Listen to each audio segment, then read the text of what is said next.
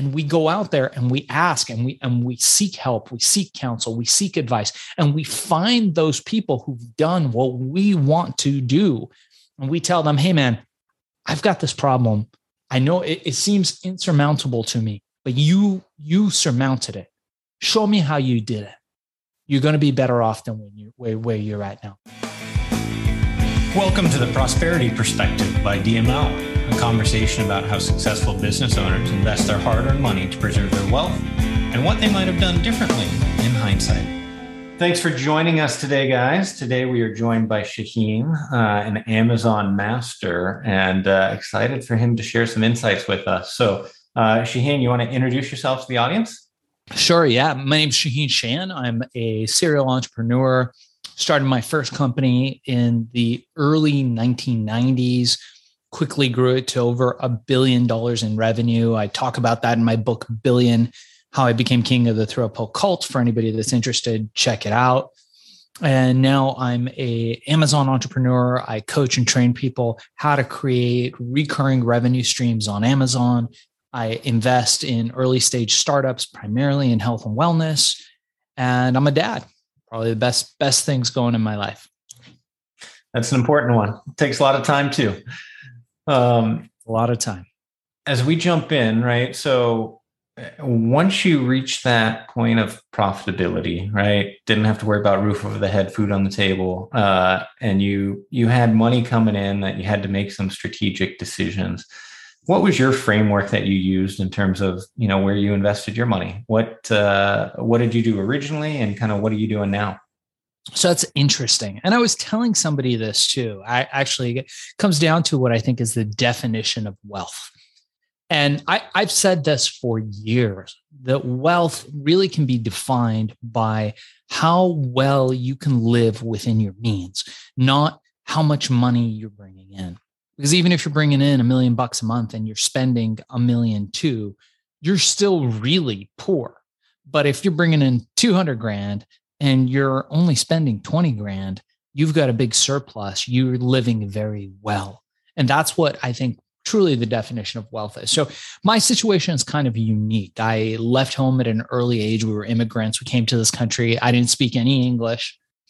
And I left home at a very young age, roughly around 15 years old, and went out to kind of find my fame and fortune.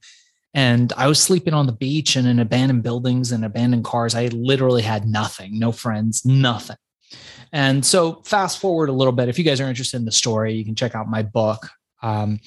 But later on, I remember getting my first apartment. And this is a memory that's like engraved into my brain.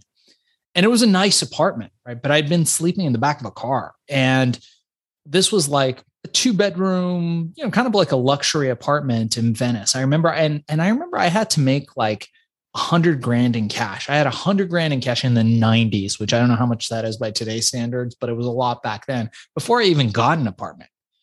And I remember just sitting there and just looking at this bag that I had, because when I left home, I had one backpack filled with everything I owned. And when I made my first $10,000, I went out and I bought a pair of shoes. And why did I buy a pair of shoes? I thought, man, if this all goes away tomorrow, if everything that I've earned disappears and they take it all away, at least I'll have a new pair of shoes that I can walk to whatever my next journey and adventure is. I don't have to wear a shitty pair of shoes. And I never wore those shoes. They were hanging from that bag. And now I'm 100 grand up. I'm sitting there in this beautiful apartment, not a stick of furniture. I didn't get any furniture for like a year. It was crazy. And I was making hundreds of millions of dollars. I never bought furniture. I'm looking at this bag thinking, fuck, man, that motivates me. Because every day I would look at this bag and my bank account would go from 100,000 to $1 million to 5 million to 10 million. And, the millions and millions kept coming in. And then eventually we made it to the 350 million mark. And that was reported in Newsweek. And there was a big details spread about me. And so there was all this stuff. But I remember like thinking back to myself, like, man, that's kind of like the grit that I come from. That's the culture that I come from. That's my mindset, is that I brought myself to where I am.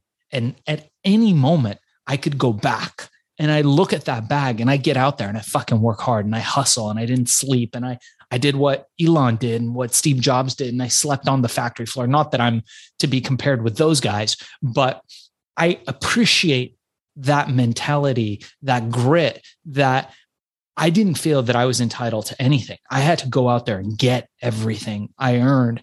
And the reminder that it could all go away at any moment. Like we are never more than, no matter how well you think you are, you're no more than a few steps away from the guy that has nothing.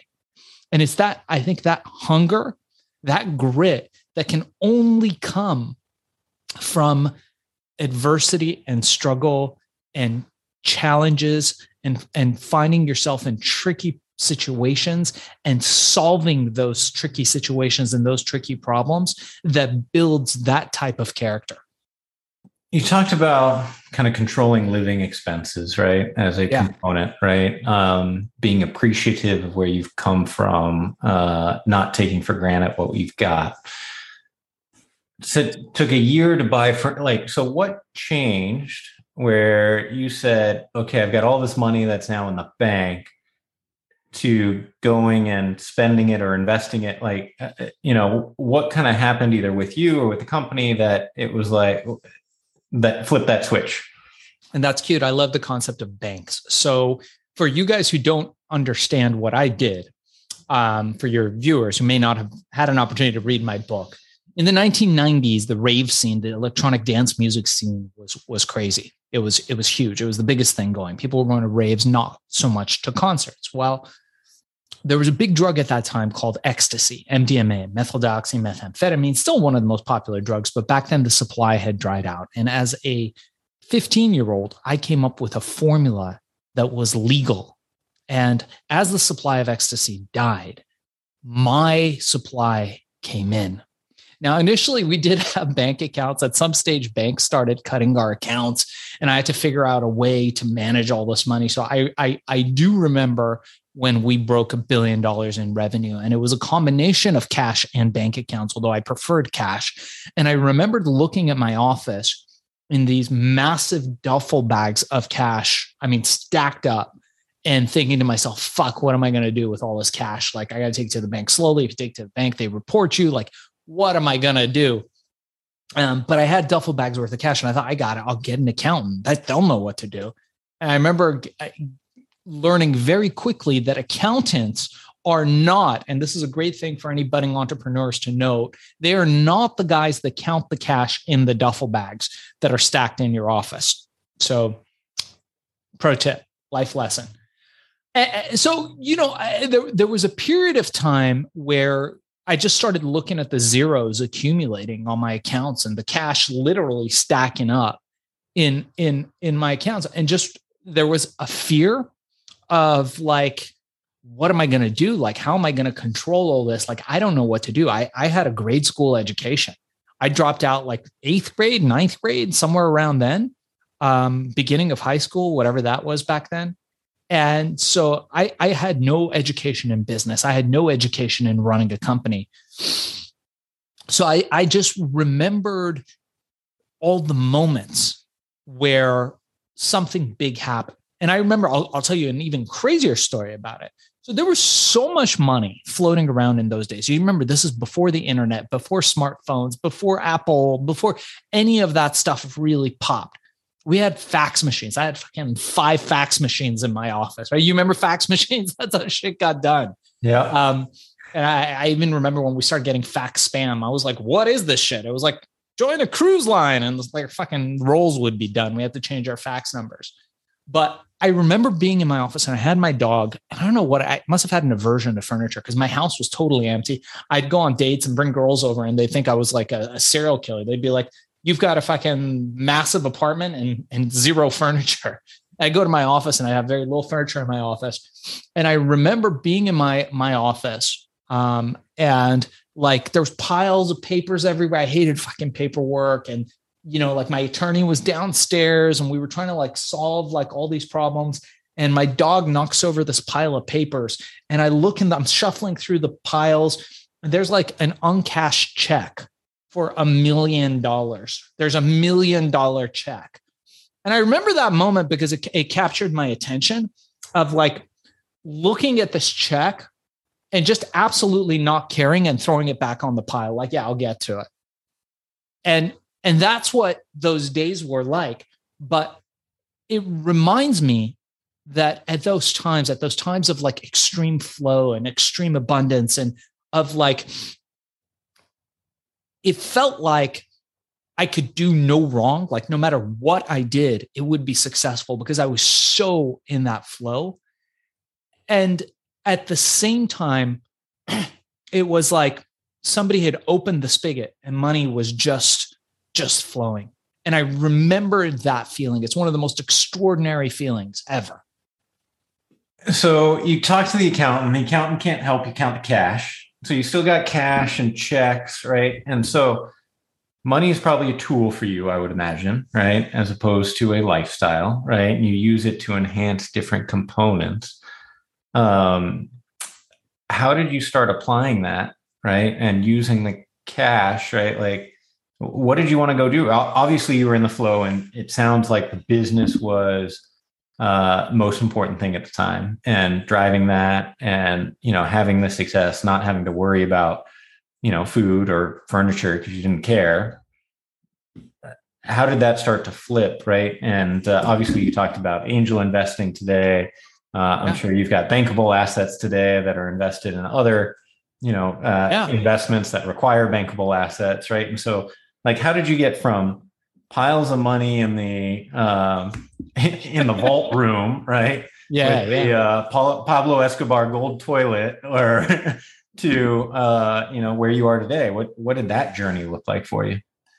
Yeah, so herbal ecstasy kind of winded down at a certain point. I exited, and different parts of it were sold off from time to time. And so that whole thing ended because it was kind of this meteoric event where it just, went up so crazy and you couldn't turn on the news without seeing me on there. And finally, like, things shifted over the course of a few years. From there, I went on to doing several different things. One of them was inventing all the technology that you see now in vapes and vaporizers. All that technology was technology that arose from patents and technology that I developed. Nobody knew what a vape was until we invented it. So that was the next category that I went into, solving the problem of smoking, which I saw as a big problem. From there, I went on, believe it or not, to day trading. And I started day trading heavily leveraged commodities, futures, options on futures, all types of derivatives, which taught me a lot. I learned a lot about the markets. I knew nothing about that. And from there, I went on to learning about how to, I had my kid about 8 years ago. And I went on about 2 years before that. I thought, man, I really got to get my brain to a place where it's performing better. So I came up with a supplement called Accelerol. And I thought, man, how am I going to sell this thing?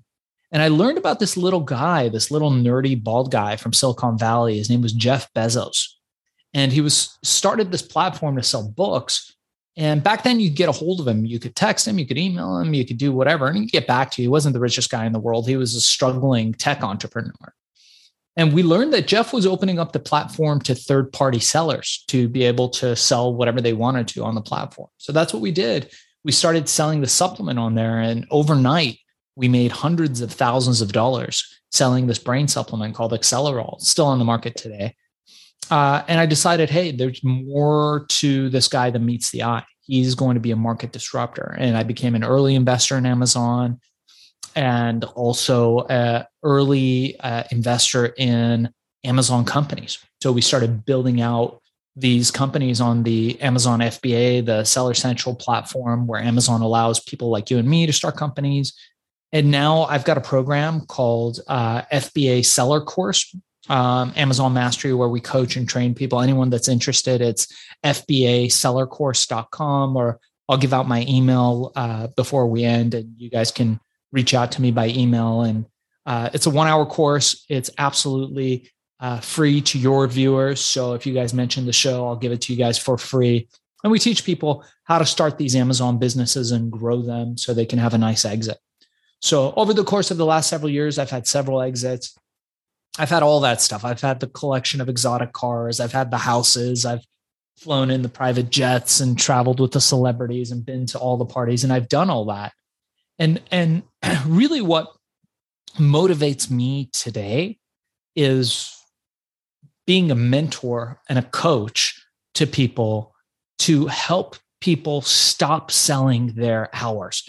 That's one of the things that I'm most excited about of helping others, empowering others to enable them to reach this financial freedom that anybody who has the will and the grit to get to. So that's kind of what I'm doing now in a nutshell, if that makes sense. Fascinating. Just like you're talking about formulation of the drug, right? Technological components for a delivery vehicle, right? For nicotine, right? Like off to tech. Like was all this self-learned? Like what was the nugget behind the insight or the drive to get into all these different, business verticals? Well, I think initially I did have a chip on my shoulder, right? We came to America. I didn't speak English. And my folks were solid middle class in Iran. And when we came here to the United States, all of a sudden, we were not only second-class citizens. Not only did I not speak the language and we were refugees, immigrants, but we were also poor. My dad had to work odd jobs. He worked at a pizza store. He worked at a dry cleaners where he ended up working for over 30 years, making no money, just selling his hours, working his fingers to the bone. And I remember we moved into a neighborhood that was kind of like up and coming. They got they scraped together every penny that they had and borrowed from friends and family so they could buy this house. The only thing that they did that was done right. And I remember watching all these like massive mansions as the neighborhood gentrified, watching all these mansions roll up around us. And I was just in my early teens looking around going, man, I want a piece of that pie. How does that guy get the Porsche and the beautiful blonde and the seat next to him? And how does he get that guy's got 2 Rolexes? And, we didn't have any of that. I remember like some of those kids, I'd go to school with them and I went to school with this one kid and his dad was like, super wealthy. And I remember like I was over at his house and he was like, oh yeah, my folks are gone. I'm like, oh man, we're going to starve. He's like, no. Just like, here, order what you want. I'm like, what? He's like, yeah. I'm like, what are these? What is this magic? He's like, they're menus. I'm like, oh, okay. I'll have some French fries. He's like, no, just you can get. I'm like, wait, I can have a hamburger and a pizza and someone's going to bring it to me. He's like, yeah. And I'm like, and how will you pay for that? He was like, it's credit card. My dad left me the card. He said, just get what you want. And it just blew my mind. I had never ordered food like that. I'd never been to a restaurant like that. My mom made every single meal we ate. But I remember thinking to myself, man, I want to do that. I want to have that kind of wealth. And I was going to have it. I just didn't know how. And there was no path for me. So as I got older, it was the desire to achieve those things that were out of reach for me during my formative years growing up. So what's the thing you're going after now? Well, now look, I'm at a place now in life where I've got the houses, I've got the cars, family is the number one thing for me. So the single most important thing. And mostly what we do is we take time off and we travel and we see the world with me, my beautiful wife and my 8-year-old. And while we're traveling, these companies that we've mentored and coached to start, along with our own companies, are creating these streams of recurring revenue. So I'm most excited about helping empower other people to achieve their highest potential of wealth. At the same time, we just started a new startup called Podcast Cola for anybody that's interested. And we figured out this algorithm. My wife, who's actually a publicist, helped figure it out, where she was a publicist for the United Nations working under Kofi Annan, like a big New York publicist. And together we figured out this algorithm that enables anybody to be booked on great shows just like this one. And that's called Podcast Cola. So we've been doing that. That company is blowing up. It's a startup that we've both invested in pretty heavily. And so anybody that's interested in getting booked on shows, check us out at Podcast Cola. And I'm excited about that. I've done about 200 shows right now, realizing that I think, Joe Rogan really forged the path forward for a lot of us podcasters. I'm sure yourself included, and really showed that podcasting is the next great way to be able to market any product or service. It's evergreen, right? This show that we're doing now, somebody might be listening to this in 6 months and go, man, I'd love to learn about Amazon, or I'd love to, start getting on podcasts. People listen to them, but most importantly, you get to sell whatever it is that you're selling through the medium of storytelling. You're not doing the old style push marketing where you're trying to push whatever it is that you're offering down somebody's throat, but you're giving an opportunity to get to know you, to get to know your story. They're going to hang out with you on their commute. They're going to hang out with you while they're at the gym. They're going to hang out with you when they're going on a walk or walking their dog or whatever. And when they're done, they've spent time with you. They spent an hour with you. So they get to know you. It's impossible to get to know somebody in a 3-second Facebook ad. Like that's what we learned about like Facebook and Instagram is people are just scrolling. Oh my God. All right. No, now I got to go to Amazon and buy that thing. And then, oh yeah, no, now the phone's ringing. Now this, now that. Oh, look at that cool TikTok dance. And people lose attention. That doesn't happen with podcasts. So if anyone's interested, check out Podcast Cola. And we'll include a link in the show notes. And if you guys are interested in Amazon, you guys can email me directly. I give out my email on every show. Is darkzess@gmail.com, DARKZESS@gmail.com. If I can help you out, I'm available. Really appreciate that. As we close out here, Shaheen, what's one piece of advice or recommendation you'd leave with the audience? I guess seek advice, seek counsel. When people ask me this in shows, every time I think my answer is different, but it always kind of gears towards this kind of mentorship where there are people who have done what you want to do.